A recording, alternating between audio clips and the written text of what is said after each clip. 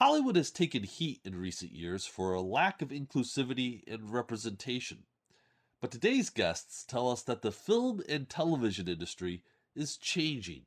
She's Ida Darvish, and he's Josh Gad, this week on Story in the Public Square.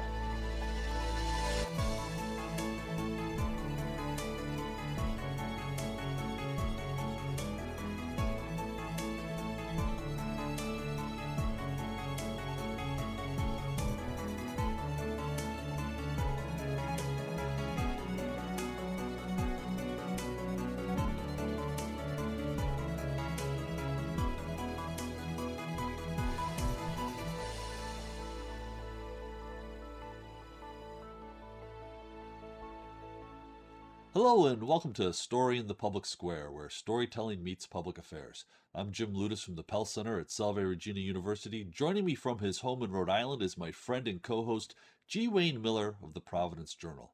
Each week we talk about big issues with great guests, authors, journalists, filmmakers, and more to make sense of the big stories shaping public life in the United States today.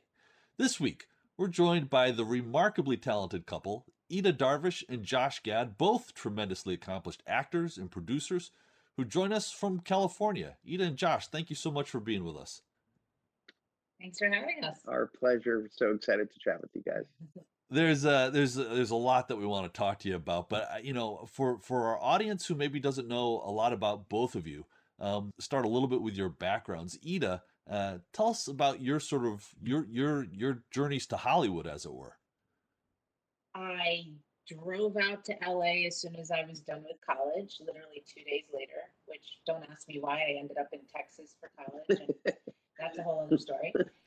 And I, hit the pavement. It was not an easy road by any stretch of the imagination. My look wasn't the most popular at the time because it was in 97. So it was like a pretty tough road finding an agent and all of that. I started to do a lot of theater in LA, which I ended up enjoying immensely. And it's actually where Josh and I met in 2004. And I really loved theater first and foremost. I never went to New York because I'm not necessarily a singer, but I love live theater and it's my passion. I then kind of got some things on my own. I didn't really have an agent submitting me, and so I didn't do it the normal route. I mostly found things on my own through doing readings, through doing a couple auditions here and there, and then people would think of me for things. So that's kind of been my acting road. On the production end, I decided I wanted to have a little more control of my creative life. And so I decided to get into producing, but on the creative producing side, bringing ideas to the table, figuring out how to get them made, how to get the right people involved. So that's been a really fun and awesome journey. And I'm working on straddling the two and figuring out how to be able to do both without having a big name as an actor first and then producing. It's a very interesting balance. I miss theater though. This quarantine has made me miss going and doing live theater. How old were you when you got the theater bug? Were you high school, grade school, younger? Oh no, I started in grade school. The theater bug started in grade school. But coming out to Hollywood, I thought, well, theater wasn't the big scene here. It was TV and film. So that's kind of what I thought I was coming out here for. And then I ended up doing way more theater than anything else here, which it is my first love. So that never was something that I didn't want to do. I just wanted to be able to do both. So, Josh, you were born in Florida, but your parents have a very fascinating and historically significant background, and also your grandparents. Tell us about that, because my guess is that background and hearing stories from them has influenced your career and also your political beliefs and your social justice beliefs. Tell us about that. A fascinating background could easily be referred to as confusing background as well. My lineage is one of wonderment. So, you know, my grandparents were both Holocaust survivors. My grandfather lived in the Lodz ghetto. My grandmother lived similarly in a ghetto in Poland. Both were stripped of their lives and what they knew at a very early age. And despite the generational gap between um, them and I, and that had a profoundly large influence on me, right? Comedy equals tragedy plus timing, I believe is the quote, and there's a lot of that in my life. Whether it's my parents getting divorced at a young age, it's sort of the cliche of how one finds comedy along the way. My mother was born in Germany at the end of the Second World War. My grandfather was a Jew born in Afghanistan, which is again just an oxymoron in of itself. But you know, all of that did inform me because it was just there was a cultural hodgepodge to my background that made me confused as a child. And through that confusion, I sort of found that a great escape was comedy, was make believe, was this thing we call acting and pretending. And that drew me in. In terms of me becoming, but you know, socially activated, I would say that that was an organic thing that came out of understanding at a very early age what happened to groups of people who were othered, what happened to those who didn't necessarily have a loud enough voice to speak up for themselves, or those who were forced into a position where they weren't allowed to speak up for themselves. That felt profoundly important to me, and the searing image in my mind is my grandparents, you know, at the age of 6, recognizing that they were branded on their arms with a tattoo, like cattle, and that image stuck with me, and that image, I think, really, really informed the kind of person that I wanted to be to make sure that that never happened to any other group again. And I think that you know, to speak to why am I so vocal, it's because I understand, I think inherently in my DNA, what it means to see people lose everything. Yeah. Wow, that's really powerful. And Ida, I know you share Josh's beliefs in this regard, and we're going to get to, I think, a little bit later, many of the causes that you're active in today, including mental health and other causes. But Josh, getting back to you, the acting bug hit you early in life, and was that true? Yeah, like Ida, I think grade school is a great gateway drug to you know, pretending to be other people. And I was about 6 years old when I got bit by the bug, and you know, fell in love with performing at my day school, and then parlayed that into a children's theater called the Hollywood Playhouse for the Performing Arts. I met a couple of people that are still friends, including Randy Rainbow, who's become sort of a brilliant political satirist on Twitter and the like, and my best friend Seth Gable, who's a working actor as well. So we got the bug early, and in South Florida, and I just knew that I wanted to do it. Didn't know, you know, I thought I wanted to do it professionally at the time, and my parents, specifically my single mother, said to me, "Get an education first. Make sure that you get a diploma. Don't, you know, lose your innocence. Don't lose your childhood. Have those experiences." And I was angry, even when I went to Carnegie Mellon Drama my freshman year. There was a kid named Josh Groban, and I called my parents up and I was like, "Well, this guy's leaving school to go pursue, you know, a career freshman year. Why can't I? He's also named Josh." Uh, and and my mom was like, "Well, it looks like you got the unlucky of the Josh tickets, but you're staying in school." And I was so grateful because I needed that time. I needed that experience. in order to fully understand who I was. So you got to Broadway pretty soon thereafter, or relatively soon thereafter, with the Book of Mormon. Tell us about that. How did you get that role? I mean, it became, you were nominated for a Tony, and obviously it was a Yeah, launch pad for your career, I would assume. that was Ida and I had I sort of came to LA in pursuit of TV and movies, and ended up doing a black box theater show instead. And I met Ida, and I at the time I was really bouncing back and forth. I was going back and forth, and Ida and I played Mr. and Mrs. Trotsky in a play called All in the Timing by David Ives, and it reminded me of why I fell in love with acting, because I had become so disillusioned, and I turned to Ida and I said, I want to go to law school. And you looked at me and said, I don't want to be married to a lawyer. And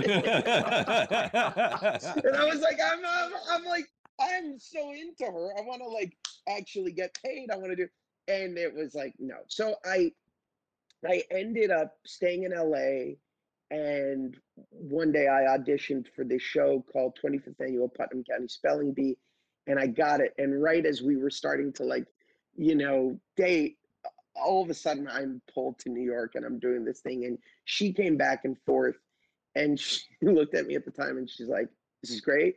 Let's never do this again, please. Let's never move back to New York. And I'm like, okay, promise. I get a call one day to do a workshop of this thing by the South Park guys called Book of Mormon. At the time, I remember turning to Eden and saying, "Oh, it must be like they're doing like a musical version of South Park, and I'm gonna be Cartman. Like I don't know what this is." And I listened to it, and I was like, I played it for Ida, and we were both like, the first three songs were so hilarious. We're like, this is brilliant. And then it got to a song called Hasadiga Ibawai. And we were both like, I can't do this. They're the things that they are saying, I'll get shot. Like I'll be killed. And I remember being like, this is like, it's one thing to do it in the form of a cartoon. It's another thing to do it in real life. And I sort of, we were both just like, well, what's the harm in doing a workshop? And we did this workshop, and I white knuckled it, and it went amazing. And for the next 3 years, we kept refining it. And then one day I get the call, and you're going back to Broadway. Well, Ida was pregnant with Ava, our first, and suddenly I had to move to New York a month after our baby was born. Oh, And she was incredible because she was just like, all right, let's do this. And what ended up being, this is the last time I'm doing this before. And it became, this is truly the last time I am ever doing this. And so they moved to New York, and for a year and a half, basically, we lived in an 800 square foot apartment. I did 8 shows a week, and it transformed life. I mean, it was sort of like a catalyst to being able to do the things we do now, and create and be, um, you know, the innovators, and try to parlay that into something bigger. At the time, Ida was very mad at me because I turned down Modern Family, and she was like, "You sure you want to do that? This could be a good." I actually thought it could be really good. The pilot had its problems when I read it, but I was like, In the original the script, right? role is really a good role. It was a great It's- role. It's out of the box of what you normally do, so maybe you should do it. And then chose Book of And Mormon. I chose Book of Mormon. And you And didn't know what Modern yeah. Family was going to be, obviously. So, but that was very very early on, and a part of what you learn, I think, when you're doing this thing, is you need a partner to ground you and to help inform your decisions and to push back. And Ida, at a very early stage in my career, was like, make sure you're doing everything for the right reason. Make sure, and it's something you still say. It's like, there's 3 brackets that we talk about. It's like, are you doing it You have to meet 2 of the 3. right? Is it something that's creatively like inspiring for you? We need to take a quick moment for station identification. This is Story in the Public Square, where storytelling meets public affairs. An audio version of this show can be heard 4 times every weekend on Sirius XM satellite radio's popular Politics of the United States. That's the POTUS channel, number 124. We produce Story in the Public Square with a great crew at Rhode Island PBS, and we're lucky to work with them. I'm Jim Ludis. On most days, you can find me running the Pell Center at Salve Regina University in beautiful Newport, Rhode Island. If you want to connect with me on Twitter, you can do so at JMLudis. Joining me as he does every week in the co-host chair is my friend G. Wayne Miller.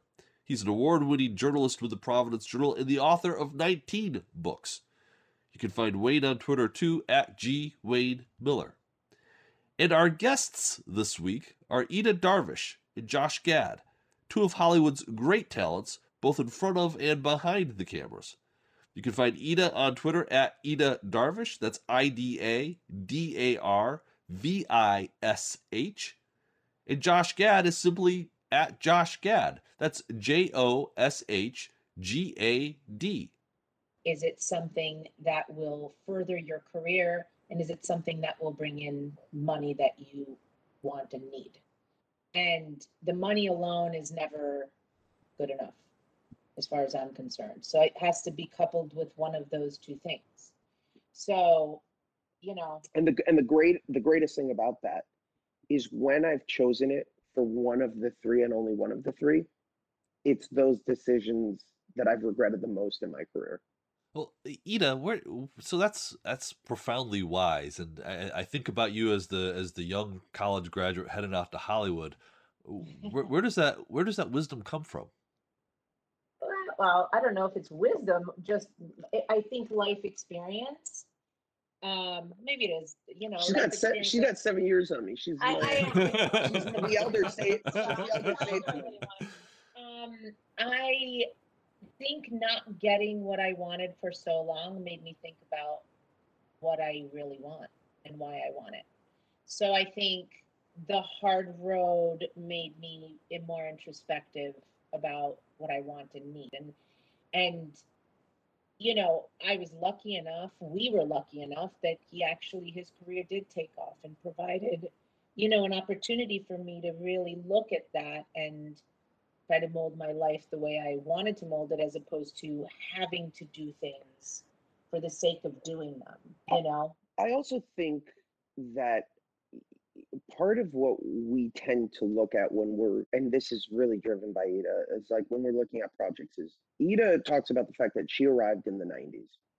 And at the time that a young woman who wasn't white and blonde or brunette, but half Italian, half Iranian, she didn't have opportunities. It was like, we need a background terrorist in True Lies, or like, we need, it was that kind of thing. And it is really, really amazing, albeit really late, to see that things like representation are only now starting to matter. And she opened my eyes up to that, because early on there was a lot of frustration with like, where are the roles for people who look like me? Where are the roles for people who aren't necessarily going to be on Melrose Place? Or like, it's like, it can't just be all white American women in every single thing. And as a white guy coming to Hollywood, I didn't see it. I was blind to it. And that's been a profound, eye-opening thing. And now in everything that we do, it always starts from a place of, what voices can we bring into this that don't necessarily have a seat at the table? How can we broaden opportunities for people who don't necessarily always get an opportunity to tell their stories? I'm curious to hear you say that, Josh. Hollywood as an industry has taken a lot of heat in recent years because of its lack of inclusiveness and representation. How do you think the industry is doing? I know it's hard to be a critic of the entire industry, but just on balance, do you have a sense of, I know what you're trying to do to try to be more representational. But the industry in general, how do you think it's doing? I think here's my fear about the industry, and I'm just going to be very blunt and honest. I think my fear of the industry is that there's trends, right? It's trendy to do this, it's trendy to do that. And this is a more profound issue than a trend. And it's a more profound issue than, than we've ever even realized. I mean, it's hundreds of years of profound. So I think that it has a long way to go, and I think that it's interesting, when somebody was telling me a story about how he's trying to fill a writer's room, and there's a black man and a white man who are up for the one job, and they're looking at both of their credentials, and unfortunately the white man's way more, he's just more right for the job, and it has nothing to do with color or of your skin or your background or anything. So you're faced with all of these situations, and who do you hire? You want to be fair to everyone, and it shouldn't be about any of that. It should be about the best person for the job. And I think that Hollywood has a long way to go on that, and obviously we know, as we know, like the award shows and all of that, I don't think any of them have been fair to uh, people of color or people of different ethnicities. It's just started to, but you also, I hold my breath because I'm like, is this a trendy thing that they're doing? Is this a real thing that they're doing? It can't be a fickle sort of, well, we're being inclusive because that's the hot thing right now. And the one thing that gives me hope is the greatest driver of influence in our industry is hard cash. Yeah. And when movies like Black Panther make $1 billion at the box office, it becomes much harder to make the argument that only a cast filled with white people in front of and behind the camera can do well internationally. And that, to me, that was a huge. Those are game changers, and you're seeing more and more that it's not becoming the exception, but it's becoming the norm. The more it becomes the norm, the more opportunities it presents. And to Ida's point, it's like, well, you have a white guy and a black writer both up for the same job. Well, of course, the white writer is going to have more credentials because those opportunities haven't necessarily been afforded to the other party. And so you have to weigh all of those things. And we have to now give opportunities to people to have the experience, to get better at their craft. And I think I think that we are in a position, and like-minded people are in positions now where when they're developing stuff, you want to think about of the broader spectrum of voices out there, because there's also interesting stories that have never been told because of that very thing. So that, I think, is what we find so exciting about this moment. And it is exciting. It is very exciting. I'm always like, it's exciting, and I'm like, I don't want it to end, that excitement. I don't want it to be something that's fleeting, that excitement. I want it to last. And I think, the reality is this industry is just a mirror of our society as a whole. It's like, what are we going to do really underneath everything to change things systemically, not just on the surface. Yeah. So that's where I think the industry is in the same place I think that our world is in. Yeah. It's not just an industry problem, is it? It is a much more profound issue that I think affects a lot. And in many ways, I would argue that Hollywood has been very forward thinking in this moment, not in the past. But I think that other vocations and other industries could definitely take a page from what's happening right now. And to Ida's point, I hope it continues and isn't just a fleeting sort of thing. So you talk about change in Hollywood, and you're both very vocal in public about change needed in another area, which is understanding and awareness of mental health and mental illness. And as you guys both know, that's been one of my passions for many years. Talk about that, why that's important to you and the message you get out, and maybe start with you, Josh, because you've been very Yeah. open about your anxiety. You got about 2.5 minutes. I was paralyzed by anxiety around the time that I was a senior in college. I started having incredibly difficult anxiety attacks that made me um, close to agoraphobic. I there was almost a chemical imbalance, and when my family would look at me, they couldn't understand why I was behaving so irrationally, why I would suddenly have outbursts of tears, why I thought I was having a heart attack. And it's very hard to sort of, describe what that is and have people who aren't going through it understand it. And I felt very alone. And medication and therapy saved my life. And there was an element of shame to it that I didn't realize until much later. That is all, something that I was projecting on it that doesn't belong there. Because the truth is there's nothing shameful about tackling those things and being open about them and sharing your experiences so that the next Josh doesn't have to feel alone as a 20 something year old having these, emotions and not and losing feeling like you're losing control. So it's been very important for me to share my story and to help others.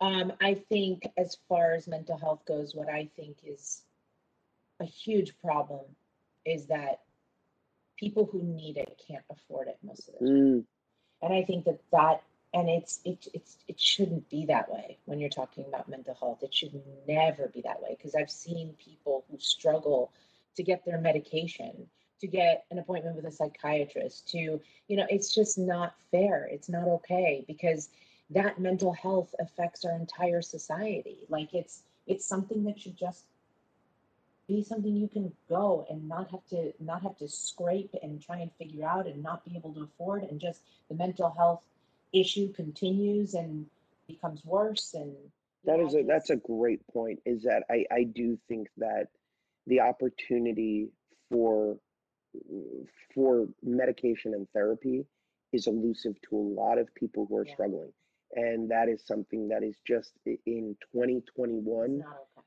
It's unacceptable. That's, It really yeah, is. that's well said. And that's a powerful point for us to leave it on. Ida Darvish and Josh Gad, thank you so much for sharing your stories with us. That's all the time we have this week for Story in the Public Square. But if you want to know more, you can find us on Facebook and Twitter or visit pellcenter.org, where you can always catch up on previous episodes. For Wayne, I'm Jim, asking you to join us again next time for more Story in the Public Square.